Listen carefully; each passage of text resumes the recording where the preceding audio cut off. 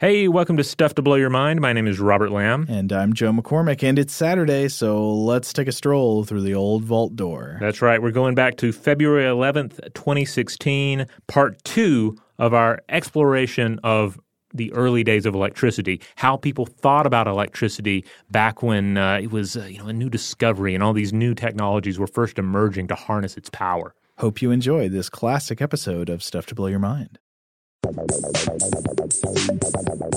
Welcome to Stuff to Blow Your Mind from HowStuffWorks.com.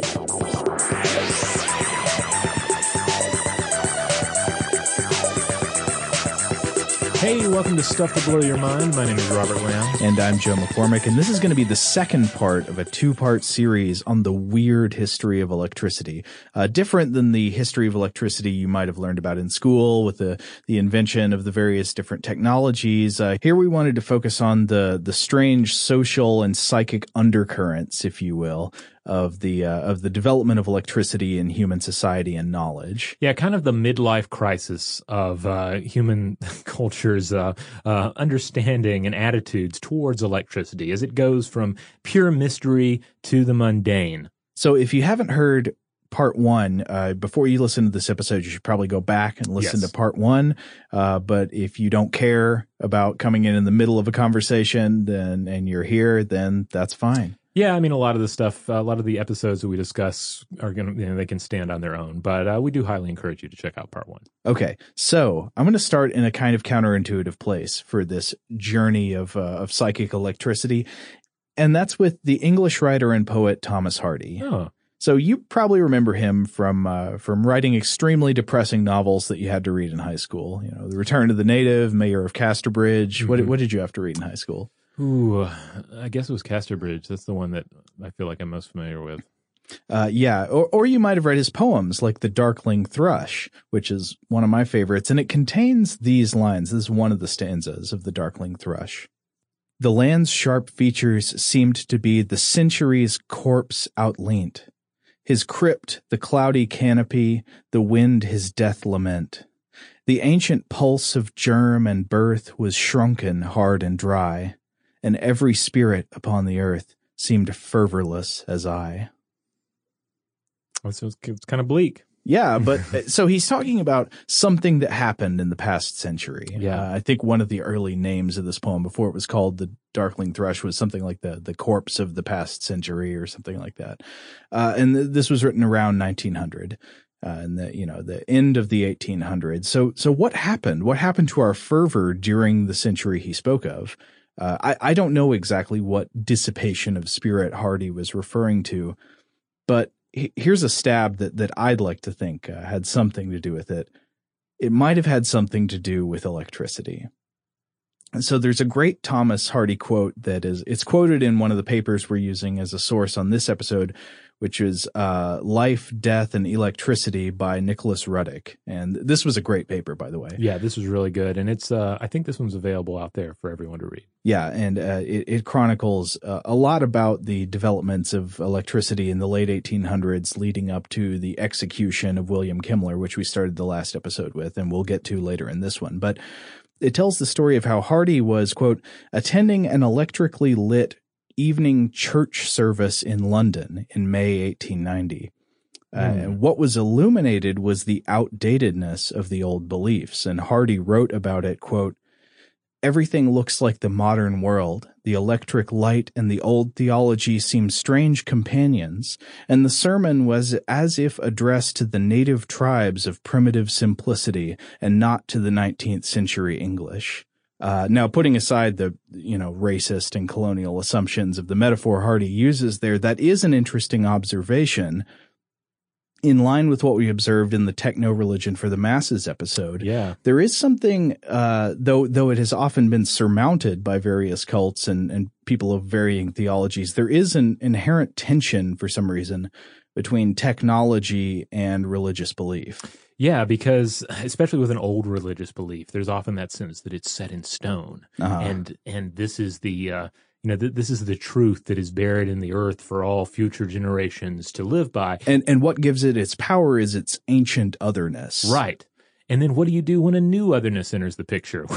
When suddenly we know more about what was magic in the past, when we know we can explain electricity or at least harness it in ways that we had no ability to in the days that the tablets were carved. Yeah, and so an observation that Ruddick makes in his paper is that he's commenting that by the 1890s, as electricity came more and more into our lives, you might have hundreds of different interactions with electrical appliances and services throughout the day.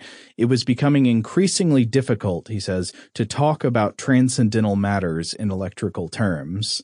But before we get to the sort of the death of the sacred ghost of electricity in the sort of mundane ravages of modern life, I want to go back to a period where there was still much weirdness and wonder to be had. Yeah, we're still in the time period of the experiments discussed previously, where we're beginning to understand electricity a little bit. We're exploring its properties. We're also exploring the its dramatic side, its entertaining side, as well as its dangerous and lethal side. Absolutely. So I want to talk about a scientist who has been largely forgotten despite the fact that he was one of the most famous and celebrated scientists of the entire world in his day.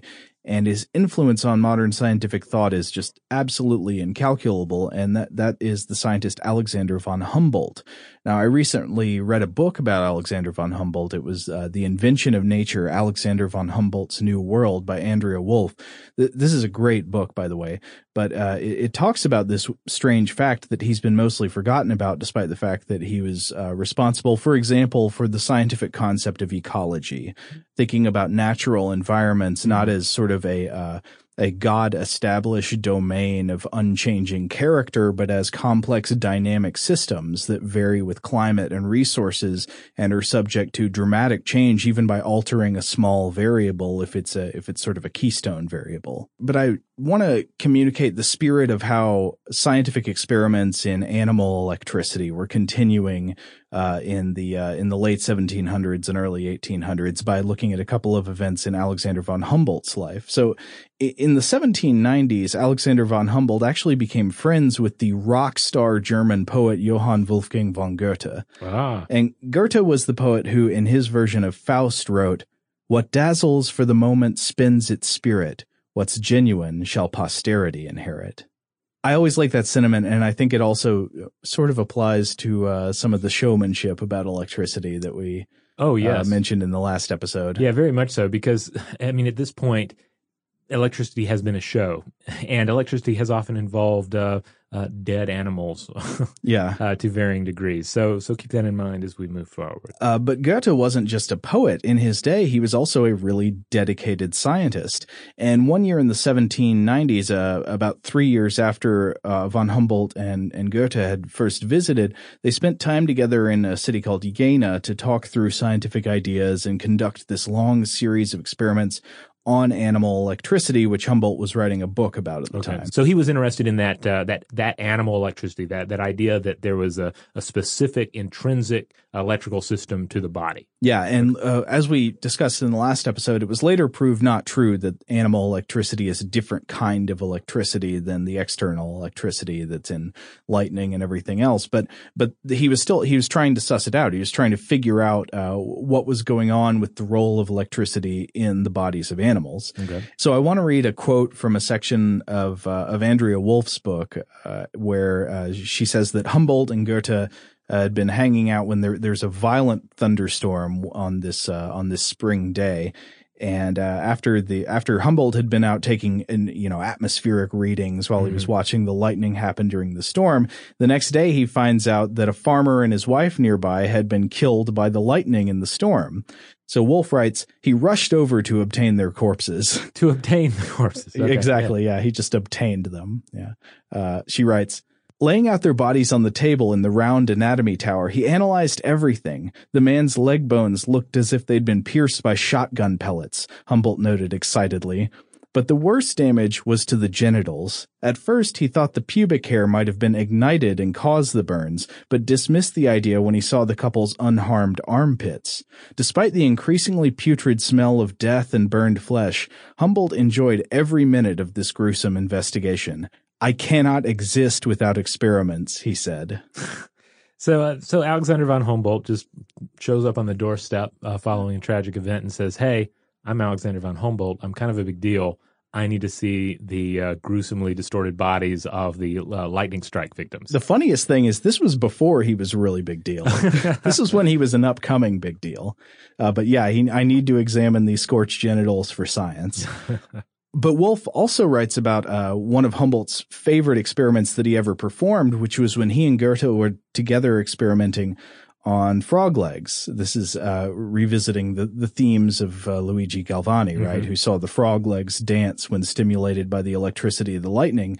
Wolff writes, "One morning, Humboldt placed a frog's leg on a glass plate and connected its nerves and several muscles to different metals in sequence, to silver, gold, iron, zinc, and so on, but generated only a discouraging gentle twitch in the leg.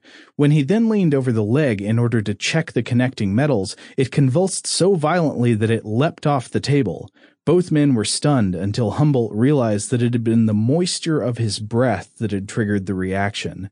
As the tiny droplets in his breath had touched the metals, they had created an electric current that had moved the frog's leg. Wow. It was the most magical experiment he'd ever carried out. Humboldt decided because by exhaling onto the frog's leg, it was as if he were breathing life into it. It was the perfect metaphor for the emergence of the new life sciences." So again, this strangely religious aspect coming into the relationship between electricity and the body. Yeah, I like that. The breath of life, even though the breath is actually just delivering moisture that helps to complete the circuit. Now, another funny thing is not being there and knowing exactly what happened. It's hard to even determine if Humboldt's interpretation of what actually caused the twitching is correct. Yeah, I mean, it sounds sensible because it also plays into the example we'll get to at the end of this podcast regarding the electric chair. Yeah. Now, I want to mention one more example of bioelectricity experiments carried out by Humboldt. And this one was later when he was in South America doing experiments and traveling through the rainforest with someone named Aimé Bonpland.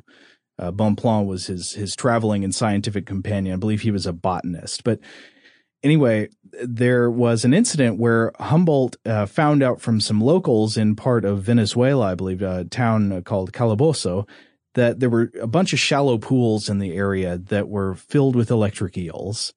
And Humboldt got very excited about this because he was a little bit eel crazy. Uh-huh. And he'd heard that eels could deliver electric shocks of more than 600 volts. But then he's got a problem, right? So if an eel can deliver a shock of more than 600 volts, how do you catch it? Right. Especially since, as Wolff notes, the eels in these pools were buried in the mud at the bottom of the pools. So how do you get them out? Well, some of the locals came up with an idea. They said, we'll round up a whole bunch of horses. And so they rounded up a bunch of wild horses from the nearby prairies, and they drove the herd into the pond. So they had these wild horses stomping in the mud that had electric eels in it. And I want to read another section from Wolff. She writes, "As the horses' hooves churned up the mud, the eels wriggled up to the surface, giving off enormous electric shocks. Entranced, Humboldt watched the gruesome spectacle. The horses screamed in pain, the eels thrashed beneath their bellies, and water's surface boiled with movement. Some horses fell, and trampled by others drowned. Over time, the strength of the electric shocks diminished, and the weakened eels retreated into the mud, from where Humboldt pulled them with dry wooden sticks. But he hadn't waited long enough. When he and Bonpland dissected some of the animals, they endured violent shocks themselves." And then she goes on to describe how for hours after this, they were just doing experiments on the eels, touching an eel standing on metal, touching an eel standing on clay, touching an eel and touching each other, both touching eels and making out a little bit. It just it almost sounds like that's part of it. Again, there's this strangely sexual element to the union of sharing the electrical kiss, the kiss of Venus. But Wolff concludes this section of the book by talking about how Humboldt began to think about electrical forces, the forces that, she writes, variously created lightning, bound metal to metal, and moved the needles of compasses, all flow forth from one source and all melt together in an eternal, all-encompassing power. I like that. That's a very poetic and kind of supernatural, but scientifically grounded, if you will, view of electricity. Yeah, and I get the impression from this book that Humboldt was not a very religious guy, yet here's this, I mean, he's not invoking supernatural entities or gods, but he is talking about it in this kind of vaulted spiritual language. So again, it's blurring these lines. Yeah, I mean, because they're standing on the edge of the unknown, right? And they're contemplating the unknown, allowing themselves to be shocked by the unknown. It's like any given astronomer, you could have the most atheistic astronomer possible, but if they're engaging with the night sky and viewing up at the cosmos, they're going to be likely overcome by the wonder of the cosmos in some form or another. Oh, yeah. This whole story about the electric eels, it reminds me of my favorite Marlon Brando story. What? Yeah, I don't know if you've heard this. I believe this one has been told by Ed Begley Jr. Is this a scene that was cut from On the Waterfront? It's a little older Brando that we're dealing with here. This is very much like the larger, crazier, reclusive Brando. Okay. So, according to Ed Begley Jr., he gets a call to come over to the Brando household. He doesn't know what it's going to be about. He drives over, presumably in an electric car, right? And he comes inside, and Brando asks him, says, "Hey, could I get a bunch of electric eels and power the house?" And Ed Ed Begley Jr., he's the bicycle to power your water heater kind of guy. Yeah, he's versed in alternative energy to a certain extent, and is kind of has often lent his voice to some of those causes. So yeah, Brando figured he was the guy to ask, and so Begley's kind of taken aback, but he says, I don't think that would be possible. I don't think it would work, and indeed, it's difficult to try and power anything with an electric eel because for one thing, Now why? Well, for a number of reasons, but you'll see aquariums where they have like a little Christmas tree in there, and the electric eel will cause the tree to light up periodically. But the eel does not emit a continuous amount of voltage. It's just quick shocks here and there. Right. So it would be one of those things where if you try to engineer a system that uses the electric eels, you'd quickly out-engineer yourself and realize you're better off using some other form. But anyway, so Begley says, I don't think that is going to work. And Brando just kind of gets grumpy and says, it's always no with you. So I love that story because it's just a great Brando story and a great electric eel story. Did he point a gun at him? Tell me true.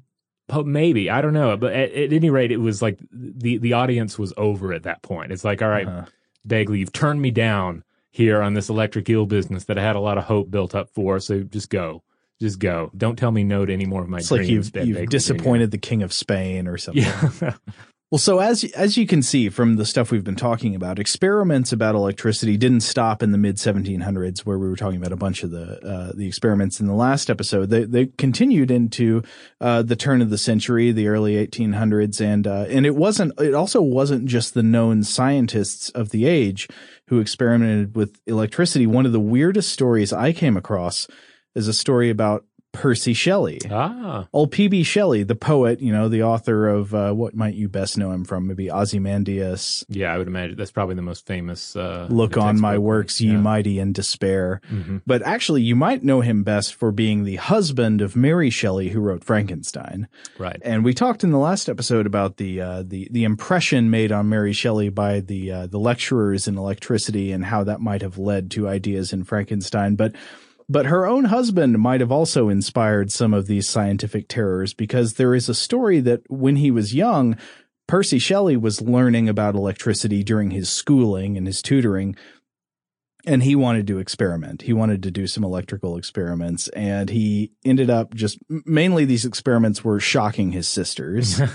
And so his sister Helen wrote, quote, "When my brother commenced his studies in chemistry and practiced electricity on us, I confess my pleasure in it was entirely negatived by terror at its effects. Whenever he came to me with his piece of folded brown packing paper under his arm and a bit of wire and a bottle, My heart would sink with fear at his approach, but shame kept me silent, and, with as many others as he could collect, we were placed hand in hand round the nursery table to be electrified. But when a suggestion was made that chilblains were to be cured by this means, my terror overwhelmed all other feelings, and the expression of it released me from all future annoyance. He sounds a little bit like a young monster there, doesn't he? Yeah, he kind of does.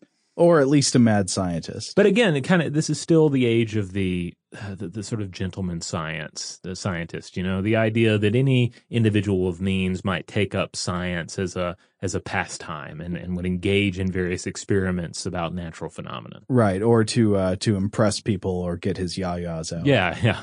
But the pretense here that the electricity and the shocks could be used to treat chilblains does sort of tie into something that we should talk about, which is the role of electricity in supposed medical practices and even magical beliefs about healing. Yeah, this is a fascinating area because, on one hand, there's the obvious role that electricity plays in modern medicine and in the advent of modern medicine. Yeah, you might think about defibrillation. Yeah, or even stuff as simple as being able to use electric lighting during a surgical procedure or electrical cauterization tools during surgery, stuff of that nature. Like it really ends up playing a role in so many different facets of modern medicine. Uh-huh. But yet the idea that electricity in and of itself has a healing property to it, this ends up carrying a great deal of cultural weight during the time. Sure. Well, you don't have to invoke medical principles to make the assumption that there's some kind of power in the electrical fire that has healing potential over the body. I mean, there's always been the idea of forces of nature like light and fire as cleansing agents. And I think for many people, electricity took on some of these same elements. There was one claim I read in a book called Witchcraft, Confessions, and Accusations, edited by Mary Douglas. And according to a claim in this book, in one case, the Bangwa people of Cameroon took a child who was believed to be a witch, and what they did to cure the child's witchcraft was sent the child into an electrified region of the country in the south under the reasoning that a few months of exposure to electricity would cure the child's witchcraft. Okay. Well, it seems plausible. Because as we've touched on before, like throughout history, humans have been encountering electricity in one form or the other. If not lightning on the hillside, then presumably just the static discharge that occurs when you shock somebody. And this was something that interested me. I can't help but wonder why we don't see more examples, particularly related to this interpersonal discharge of static electricity, at least as a way to explain certain folk beliefs and magical superstitious beliefs. Because at heart, that's a very it's the same principle as two individuals touching each other while dissecting an electric fish, right? There's this spark, sometimes visible spark between two people. Well, yeah, that is it's the literal embodiment in reality of a thing that's often imagined in magical thinking. In magical thinking, there's often this sense of supernatural contagion where you can pass the properties of one thing onto another thing by touching. Yeah. And that's generally not true. It's not true that you can gain the virility of a boar by touching the boar's tusk to your head or something. But you can confer electric charge by touching. Yeah. And this is demonstrated over and over in these public lectures we talked about in the last episode.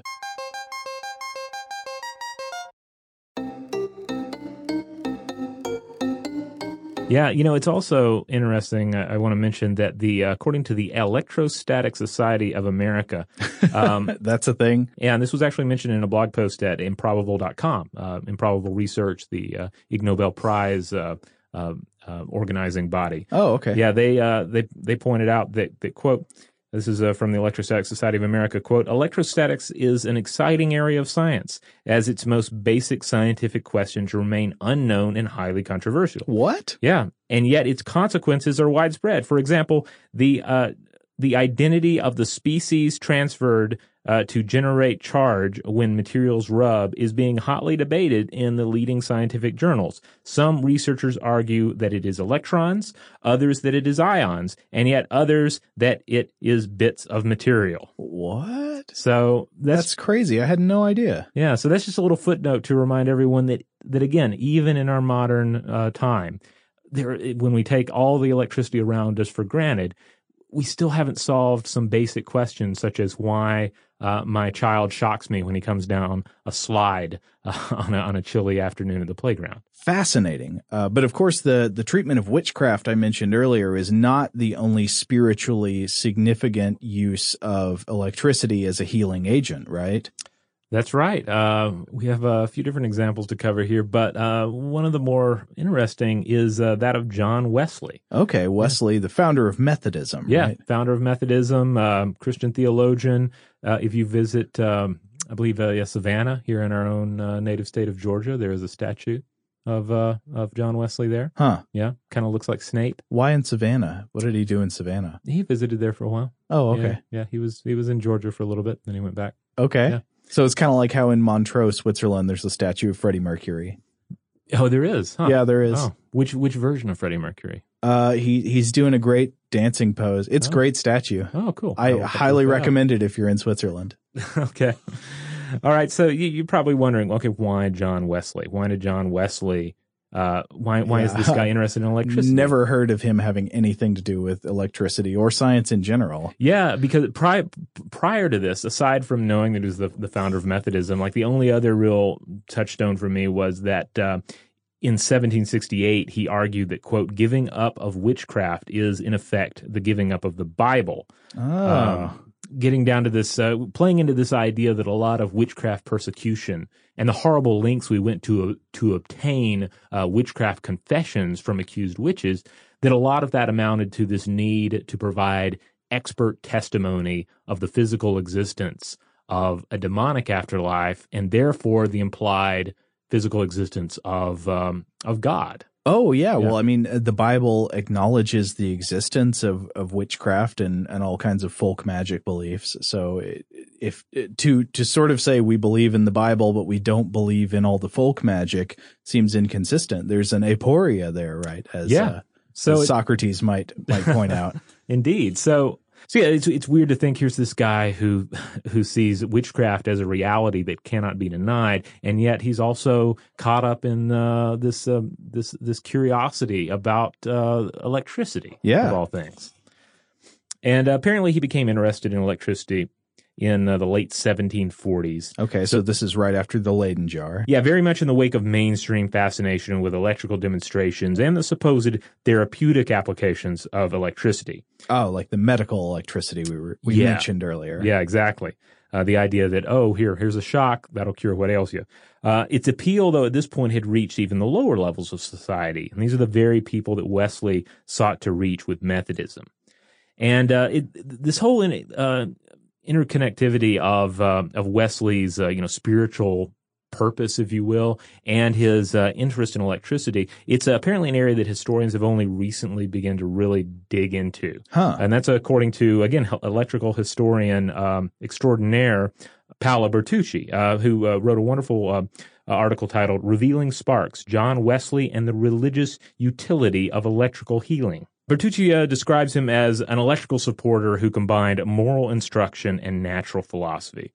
And of course, he wasn't the only person to do this at the time, but Wesley demonstrated the healing power of electricity to further Methodism, not electricity, not science, certainly. Right. So this was yet another religious technology in service of religious or spiritual goals. Exactly. Like it plays right into into some of the issues we discussed in the techno-religion episodes. He used electricity itself as a demonstration of God's power, both as a benevolent force and as a damning force.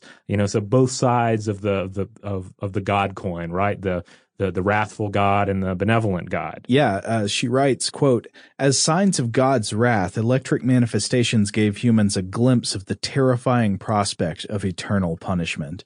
At the same time, it was because of divine benevolence that the power of the electric fire was available to humankind as a healing agent." It's the magical carrot and the magical stick combined in this natural phenomenon. Yeah, she says sparks revealed the divinity. And this really interests me in light of that quote I read earlier about witchcraft, because Wesley supported the persecution of witchcraft for much the same reason as he's interested and demonstrating the power of electricity. The confessed witch revealed the demonic, which in turn revealed the divine, and here he is revealing the powers of electricity in order to reveal the divine to the onlooker. Demon in one hand, spark of electricity in the other. That's great. That's great. You know, I also can't help but think of the touch the screen era of TV evangelism. I don't know what you're talking about. I've watched my share of TV evangelists. The idea that you would physically touch the screen in order to interact with the healing powers that were being demonstrated by the TV evangelist. Wow. And in doing so, you're going to feel, some of that static discharge on the screen, right? So to what extent is that playing into religious electricity in a more modern sense? That's interesting. That makes me wonder if that scene in Poltergeist is parodying the spiritual power transferred through the screen by touching. Maybe so. I've actually never seen these TV preachings, but it makes me think about a principle that often gets brought up on another podcast. Do you ever listen to the podcast Sawbones? No, I'm not familiar with it. Oh yeah, they're great. It's a husband and wife team who are really fun, and they talk about basically some of the worst parts of medical history. So all the bad cure-alls and treatments that have been used throughout the years that didn't really help people very much at all. And one of the things they often talk about is the it did something principle. So a fake treatment that doesn't actually treat people is more likely to be accepted as effective if it at least causes some kind of noticeable effect, even if it doesn't cure you. Yeah, even if it's discomfort, right? Then you feel like, oh, it's doing something. I feel it. I feel the shock. Yeah. Exactly. And that's what I'm thinking about with the shock here. If somebody can charge up a friction generator and give you a shock of static electricity from it, you'll feel it. And even if you don't know exactly what's going on, how exactly it's supposed to work, what is the method of action inside your body, you at least felt something happen. That was real and it was powerful. And pain sort of, in our minds, I think pain equals reality. We accept when something painful happens that something important has happened. Right. And so I can easily see this kind of principle acting on the use of medical electricity in the 1700s. Even if it wasn't really working to cure a lot of things, it was doing something. Yeah, and hey, if you can combine pleasure and pain into the same package, then you have a product that can likely really resonate with the people out there. Oh, and that certainly ties into another aspect of the electrical treatments of the time, which would be electrical quackery, very often having to do with sex. There was a guy we mentioned in the last episode, we're coming back to him now, one James Graham, who was a Scottish, I believe he was born in Edinburgh. Mm-hmm. He was a Scottish quack doctor, essentially, who was he called himself a hygienist, I think, and a sex therapist in some way, who offered various vaguely defined electrical treatments on how to get people's sex lives going again. He had some famous institutions. One was called the Temple of Health. Another one was called the Temple of Hymen. Oh, yeah. And, oh, God, what was the deal with these things? Okay, so first of all, he would apparently often travel around and promote all of this stuff, accompanied by the beautiful young goddess of health. Oh yeah, he had like a train of attractive ladies to help him promote his message of medical well-being. Yeah, and like any good salesman, he has to have products he can sell on the spot, as well as more expensive products that are sold on location. Right? Uh-huh. He sold exposure to electrical aether, as well as a special ointment that you could rub on your body. And wait, what was the ointment? It was nervous ethereal balsam. Oh, good. Yeah. You want to keep some of that around. It's like bag balm, except for, sexual purposes. Yeah, but he also sold access to his special electrically powered sex bed, right? Yeah, if you visited the Temple of Hymen, which he opened in 1781, couples with marital or sexual problems could test out the celestial bed for a mere 50 pounds a night. Okay. So we're talking about a 12 by 9 foot bed. It has colored glass columns, mirrors, of course, erotic paintings, flashing electrical lights, organ music, and perfume. Huh. Yeah. It reminds me a little bit. My wife once shot some pictures of the inside of Kenny Rogers' house when he lived up, I think, in around Athens, Georgia. He had a house. He had bought this antique bed from James Graham. No, but he did have apparently a lot of mirrors in the bedroom. Like a disturbing amount of mirrors in the bedroom. And that's the kind of thing you would get out of the celestial bed. Well, you know what they say in The Gambler, the best you can hope for is to die in your sleep. So yeah, well, there you go. And if you're going to die in your sleep, there might as well be a lot of electrically powered flashing lights there as well. Yeah. You got to know when to hold them. One more interesting comment on Graham from Bertucci, actually. She writes that he didn't, now in contrast to some of these other electrical healers, which would shock you for health, Graham, quote, exploited the fashion enjoyed by electricity as a further extravaganza for his healing center. Okay. The largest electrical apparatus in the world, he called it, was on display, rather than in use in the temple where electrical vapors wrapped up the patients. And this is a quote from his materials, gently pervading the whole system with a copious tide of that celestial fire, fully impregnated with the purest, most subtle, and balmiest parts of medicine, which are extracted by and flow softly into the blood and nervous system with the electric fluid or restorative ethereal essences. Well, I don't know to what extent he was using any kind of electrical technology. He was given some electrical vapors. Yeah, aside from using electrical lights on the celestial bed, I don't think you've organ music. Yeah, organ music. Yeah, but otherwise, he has to be the biggest scam artist by far that we've encountered in these episodes. Now, again, that was around 1781. We'd have to wait a good century, though, for the electric vibrator to become a reality, an actual use of electricity to directly deliver sexual pleasure. And we got it finally thanks to Dr. J. Mortimer Granville. Now, previously, one had to rely on George Taylor's 1869 steam-powered manipulator or the hand-cranked Macura's blood circulator, all in the name of treating supposed bouts of hysteria with a healthy dose of orgasm. Yeah, and these are not products that you would necessarily go to the store and buy to use at your own leisure in the privacy of your own home, but more something that would kind of be prescribed for you by your doctor. Right. Which sounds like it takes some of the happiness out of it. Yes, I would think so. Okay, so now we've talked about electricity in the body, strange healing characteristics, but also we need to talk about electricity, the occult, the esoteric, and the spiritual in the sense of spiritualism. Yes. Because John Murray Spear also was into some electricity, some science.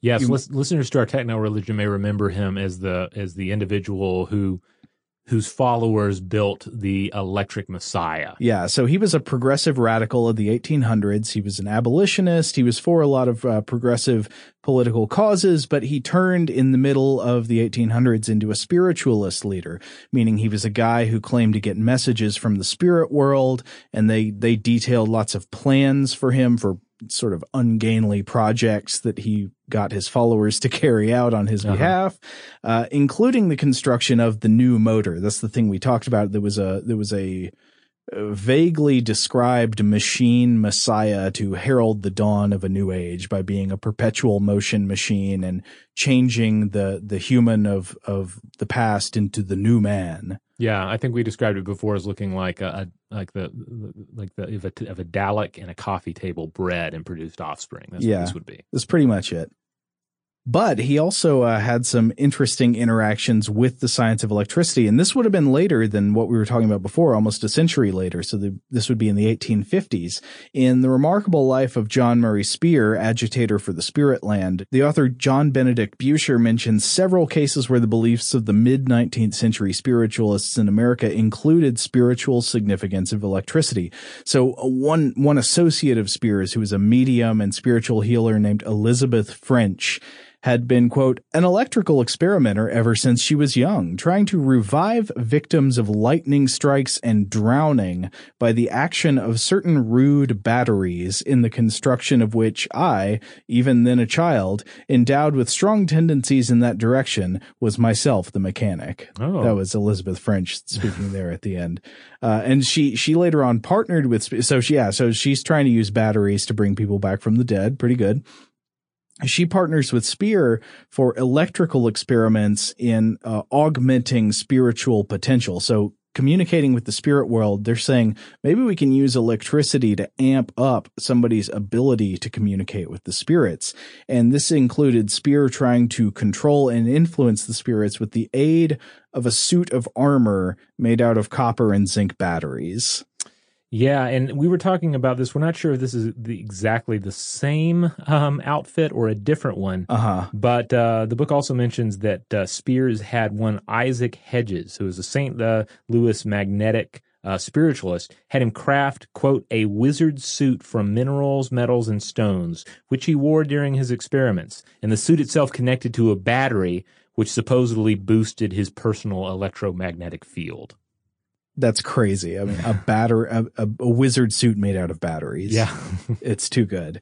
And Spear, he didn't stop there. He also proposed creating telepathic towers. I can't remember if we mentioned this in the other episode, but he wanted to create a worldwide network of telepathic towers, which would each, quote, constitute a grand focus of magnetic and electric influences. And this would enable a sort of broadband spirit medium channeling, and worldwide communication.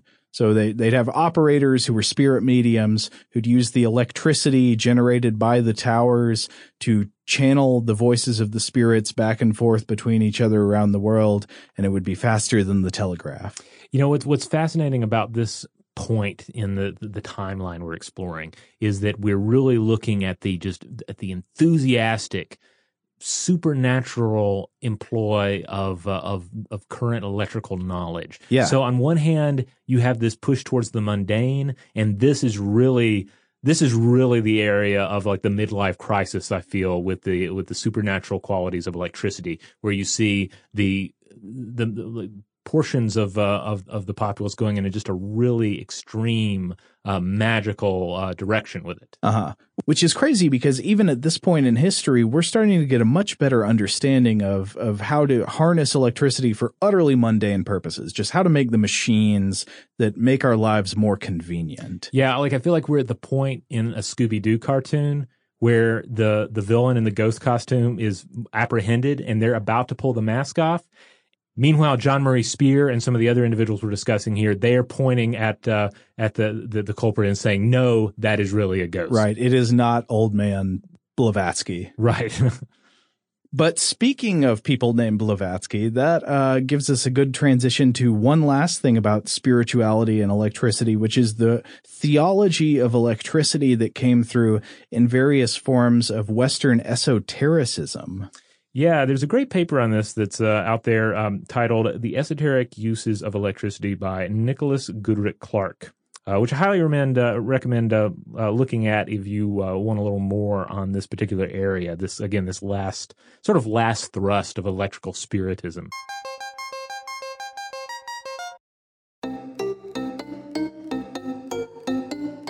So what does Goodrick Clark have to say about the electric theology?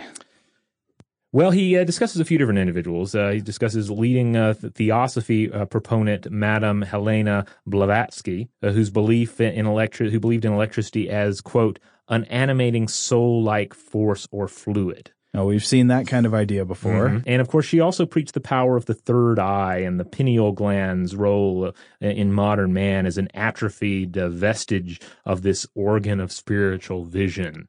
So just to give you a brief idea about the about theosophy and what kind of worldview she was immersed in. Yeah, if you're not familiar with esotericism, these are, I don't know what you might call them. They're sort of alternative religions in the history of Western culture. Yeah, new religious movements for sure, but theosophy one that maybe didn't hold on as well as some of the others that cropped up. Goodrick Clark also points to scholar Ernst Benz as having identified the, quote, theology of electricity amongst a group of 18th century Swabian theosophers. He claimed that the, quote, discovery of electricity and the simultaneous discovery of magnetic and galvanic phenomena were accompanied by a most significant change in the image of God, and that it led to a, quote, completely new understanding of the relation of body and soul, of spirit and matter. Now, how does that play out? What does that look like?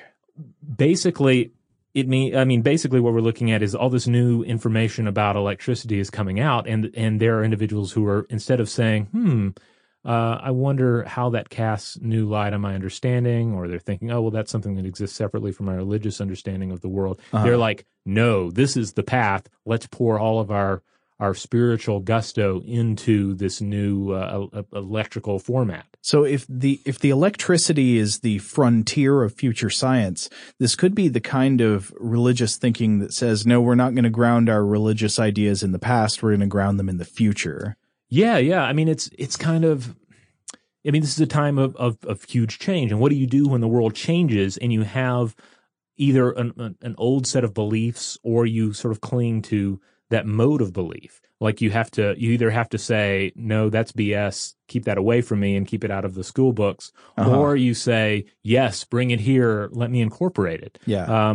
We've looked at plenty of examples where a religion's ability to incorporate new scientific understanding is certainly a healthy thing. It doesn't always lead to sort of fringe belief systems. Well, it's funny now that we think about electricity as just utterly uncontroversial religiously. Right. There are so many scientific ideas that do come into conflict with religious ideas about, for example, cosmology and the origins of the universe, ideas about biological evolution, ideas of geology conflicting with the literal reading of some holy books. Right.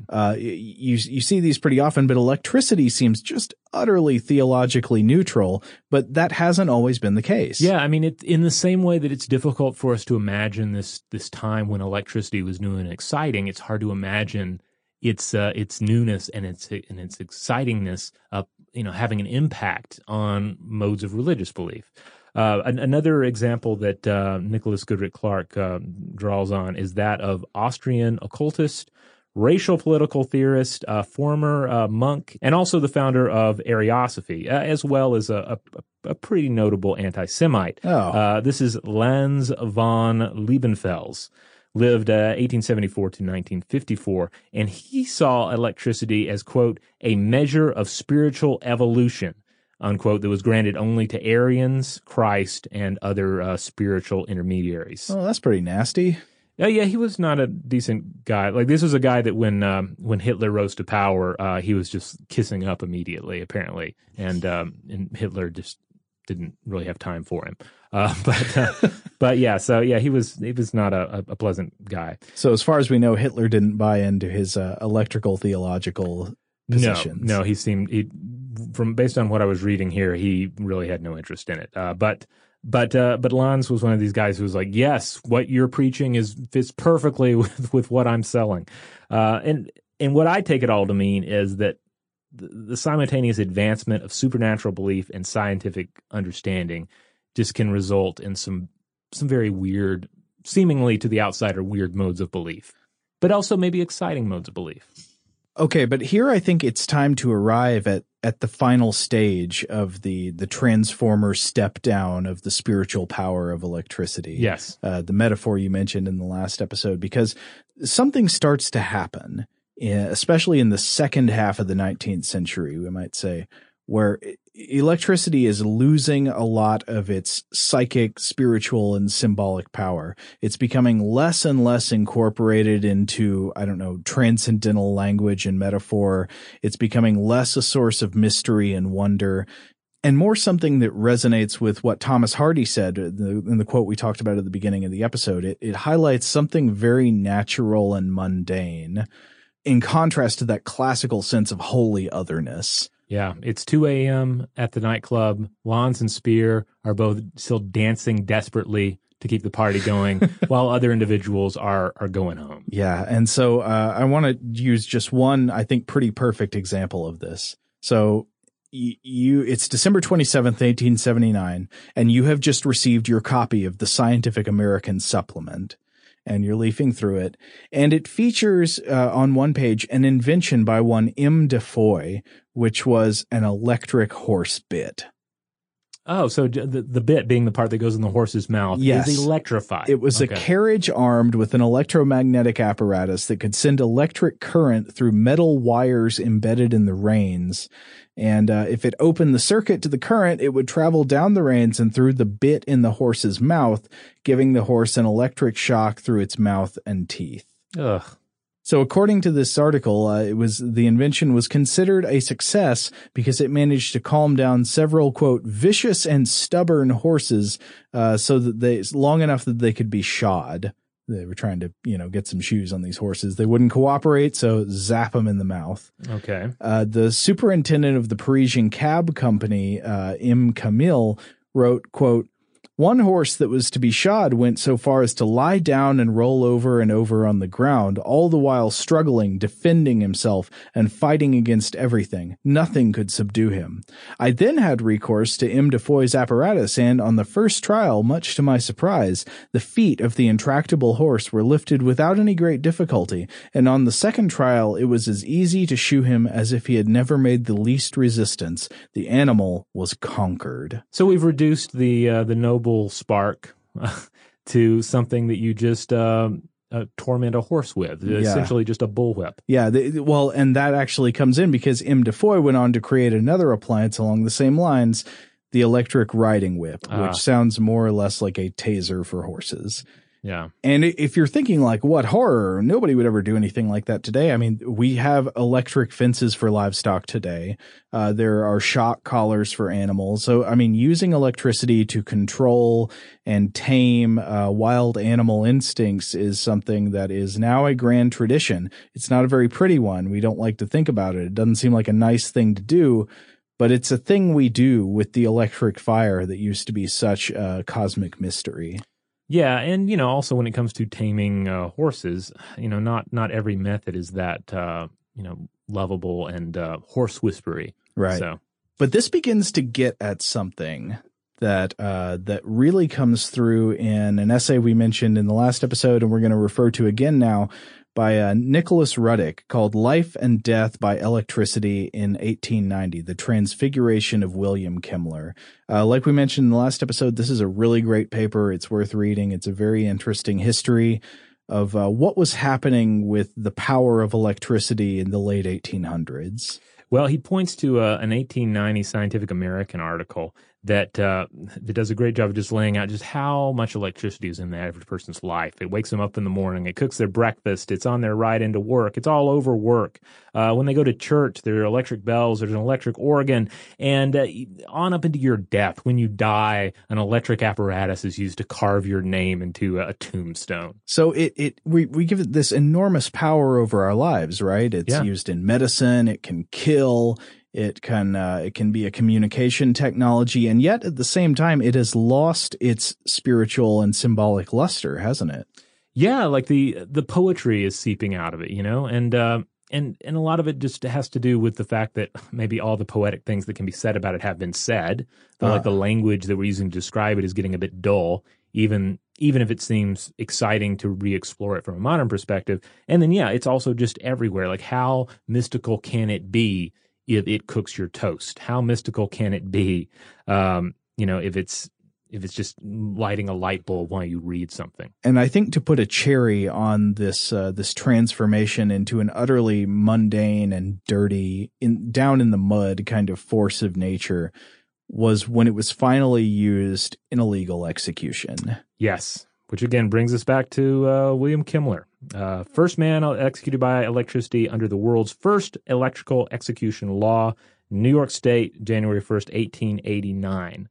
And like the history of this is really interesting. For instance, just how did we come to the point where that was even on the table? Well, yeah, why? Yeah. Why use electricity? Well, apparently the key arguments for this were coming from prominent supporters in Buffalo, New York.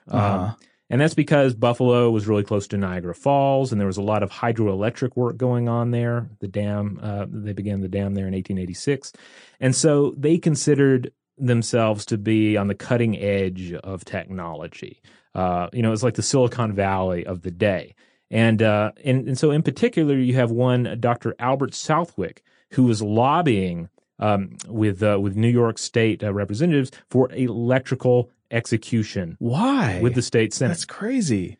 Yeah. It sounds like, for instance, if Silicon Valley big shots were lobbying for execution by virtual reality or maybe streaming video today, right? Like, can you imagine where they're saying, hey, we got this technology, why aren't we using it to kill people? Right. Death by social media. Yeah. So, but they had some core arguments for it. They said that, all right, this is a humanitarian advancement. Forget hanging. Hanging has all of these horrible associations with the past, particularly with America's past. Right. Let's move beyond it. Let's use something new and exciting to kill people that has less weight to it. I think there was inherently some sense that low-tech things were less desirable. Yeah. Like it didn't even have to be that it caused less pain. It was just more dignified to be killed by this apparatus of science and technology rather than the creepy lo-fi image of a hangman's noose. Yeah, and they also added that, hey, if you're going to hang somebody, something might go wrong. You have an accidental beheading that takes place, or if you're actually doing a beheading, could be an arterial spray. This is hygienically sound. It is very scientific. I mean, the electric chair is. Yeah, the electric chair is the hygienic, scientifically sound way to go. And since electricity had been observed to kill rapidly and seemingly painlessly, it seemed like another perfect way to avoid any messy accidents during an execution. Don't worry about something going wrong with the way you've presented the gallows. This way, you just turn. It's basically the off switch for life. Do you think they believed these arguments they were making, or was this just completely mercenary trying to get? I don't know. I get the sense that they believed it, in the sense that, there was data to support it. I mean, even just reading over what I just heard, it's like if you're already on board with the idea that criminals must be executed, then the most humane argument within that mindset is, well, let's make it painless. Let's make it quick. Let's make it hygienic. Let's do all of those things that makes it less horrible, Well, was anybody at this point still trying to hang on to the sacredness of electricity? They actually were, and this is interesting because there were others who were saying that this was a degrading use of miraculous energy, kind of like the last vestige of that earlier enthusiasm for it. You've heard people saying, "Oh, you're going to kill people with it?" No, that's too far. Now you've just really taken it into an unfortunate area. Even Edison was against it.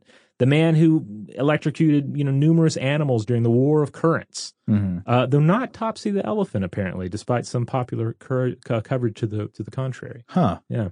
So anyway, it was a year before the conviction of Kimmler was finally upheld. Oh yeah, Kimmler had a lot of litigation and appeals, right? Yeah. I mean, this was a kind of a big case. It went all the way to the U.S. Supreme Court in 1890, and a lot of the litigation was presumed to come from Westinghouse Electric Company, as they were displeased to know that their AC dynamos would be used in the execution. Having been obtained by 3 prisons in New York State. So they were afraid of bad press for their electricity, and they paid this guy's legal bills to try to prevent it from being used to kill him. Yeah, I mean, it's kind of like we create this product, this podcast. What if we found out that prisons had subscribed to the podcast in order to use it in some sort of sonic death device for execution? Or to take it in another direction, you have musicians such as Trent Reznor who were outraged when they found out that their music might be used by interrogators in certain situations. Or rock musicians who have politicians they don't like using their music at campaign rallies. Exactly. You've created this thing for one purpose, and here someone's going to use it for this rather despicable purpose over here. And then there's this. No one knew exactly how electricity would kill him. Oh, what a crazy controversy. Yeah, they didn't know what electricity did do to the body to cause death. They knew it could cause death. Right. But what did it do? Yeah, I mean, we knew, we had observed it happen. We knew it happened, but experts were split on exactly what would happen to Kimmler. Doctors knew that the body utilized electricity in the nervous system. Some physicians even employed it, again, as a curative measure, as we've discussed. Some even taking the view that the body was like a battery that needed regular recharging. That goes back to the medical electricity we talked about. Shock me, make me better. Yeah. So, and then other experiments had proven electricity's ability to revive dying dogs. And as well as some of these experiments, we just saw like the animation of tissue.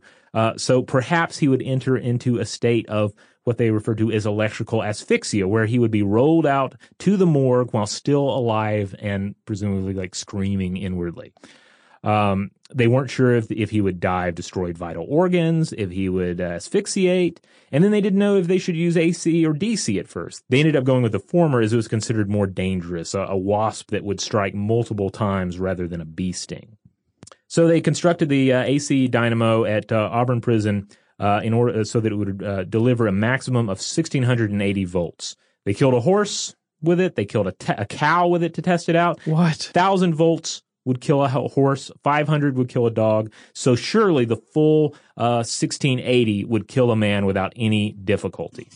Okay, so what actually happened when it came time for the execution? All right, so they turned it on. They gave him 17 seconds of current, and he was pronounced dead. And they think, all right, we've done it. That seems perfectly reasonable. 17 quick seconds of powerful current kills him dead. But then a witness protests, stands up and says he is alive. I see him breathing. And indeed, his chest was moving. He was still alive. So they panicked. And they had to turn it back on. Oh, man. And this is where things start getting horrible. Blood pours from the ruptured capillaries in his face. An unpleasant smell builds up like that. I think it was described as worse than unpleasant. Yeah. And we'll read some of the quotes from individuals who witnessed this. But yeah, it's like a stench of singed hair and flesh. And all told, at the end of it, Kimmler received 8 minutes of current. And they later realized that the electrodes didn't make full contact, so he didn't receive the full power of the current. So they were just shocking him at a lower voltage. Yeah. And yeah, think back to the breathing on the frog. Remember? Breathing the moisture of one's breath onto the frog, and it was enabled full contact to be made with the electrodes on the frog. Similar here. They say if Kimmler had sweated more, or if they had greased him up or something beforehand, that would have made the difference. But instead, they just end up roasting him at a slower rate with a lower voltage. So yet again, this sounds kind of like the definition of cruel and unusual punishment. Yeah, exactly the opposite of everything they'd preached about a swift, hygienic death. In fact, we have a few quotes from it we're going to read from you now, and this is from Kimmler's Death by Torture. That's the headline, New York Herald, August 7th, 1890. Men accustomed to every form of suffering grew faint as the awful spectacle was unfolded before their eyes. Those who stood the sight were filled with awe as they saw the effects of this most potent of fluids, which is only partly understood by those who have studied it most faithfully, as it slowly disintegrated the fiber and tissues of the body through which it passed. The heaving of a chest which it had been promised would be stilled in an instant peace as soon as the circuit was completed, the foaming of the mouth, the bloody sweat, the writhing shoulders, and all the other signs of life. Horrible as these were, they were made infinitely more horrible by the premature removal of the electrodes and the subsequent replacing of them for not seconds but minutes, until the room was filled with the odor of burning flesh, and strong men fainted and fell like logs upon the floor. And all this done in the name of science. Yeah, so quite a spectacle. And again, quite the opposite of what everyone was promised with this. And then, of course, they ended up doing an autopsy. They found that the small blood vessels between the brain and the skull, that all the blood was like charcoal, but not burned to ash. But the fluid had been evaporated, and the skull itself had been badly burned. So, yeah, all these gory details made it out into the press, and it was kind of a PR nightmare for the electric chair's first entry into the modern world. And I think Nicholas Ruddick is making the point in his paper that this is the death blow to the sacred spirituality of electricity. All of the mystery, all of the metaphorical sense in which it embodied virility, fertility, spirituality, the great unknown, the power of the universe, the power of God, whatever it was that you thought was imbued in this force. It was kind of all gone by this point. Yeah, we've taken this divine energy and we've imperfectly tamed it. We've tamed it, but then in trying to utilize it poorly and for barbarically. Just the most base purposes. Yeah. And again, needlessly, it's not like we didn't know how to execute people beforehand. I mean, again, you can certainly give credence to these cases that we needed a more modern, hygienic, and dependable means of carrying out these sentences. But it's hard to argue that too much in the face of the results there, those minutes and minutes of roasting electrocution. Yeah, but it also, Ruddick points out, wasn't just this barbaric use of electricity. It was also something about the familiarity. He comments that by the 1890s, as electricity came more and more into our lives, he says, quote, "It was becoming increasingly difficult to talk about transcendental matters in electrical terms." And I think that's really saying something. To me, that suggests that there's something, we sort of alluded to this earlier, but about holiness itself, the concept of holiness and mystery, that is the same as strangeness and otherness, and familiarity with a thing is death to a sense of the holy and the sacred about it. Yeah, again, if it's cooking your toast, it's hard to find the divine in it. Of course, then again, I often think about how that's a lot of what we do on this podcast is exactly challenging that impulse. That's true. Yeah. Rediscovering the divine. Exactly. Yeah. I often want to take a thing that's familiar and make it strange again. Yeah. To revisit something that we might think of as being utterly mundane and rediscover what's fascinating and very unsettling and weird about it. Absolutely.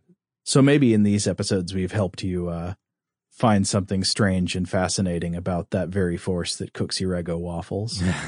Hopefully so. This episode not paid for by Eggo.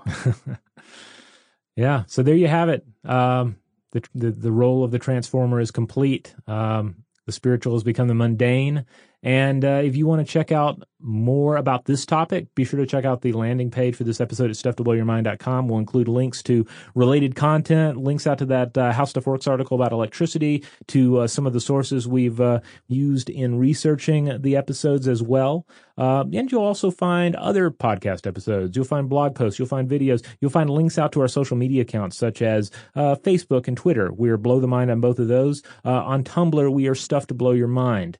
And hey, wherever you listen to us, if you listen to us on iTunes or Stitcher or Spotify or any of the really cool platforms that are rolling out seemingly every week, be sure to give us a little love there if they have the ability for you to do that. If they have some sort of a rating system, review system, give us some love. It helps support the podcast. Yeah, it's the easiest way for you to help the show. And if you want to get in touch with us with any feedback about this episode or other recent episodes, or give us your favorite story or anecdote from the weird history of electricity, you can email us at blowthemind@howstuffworks.com.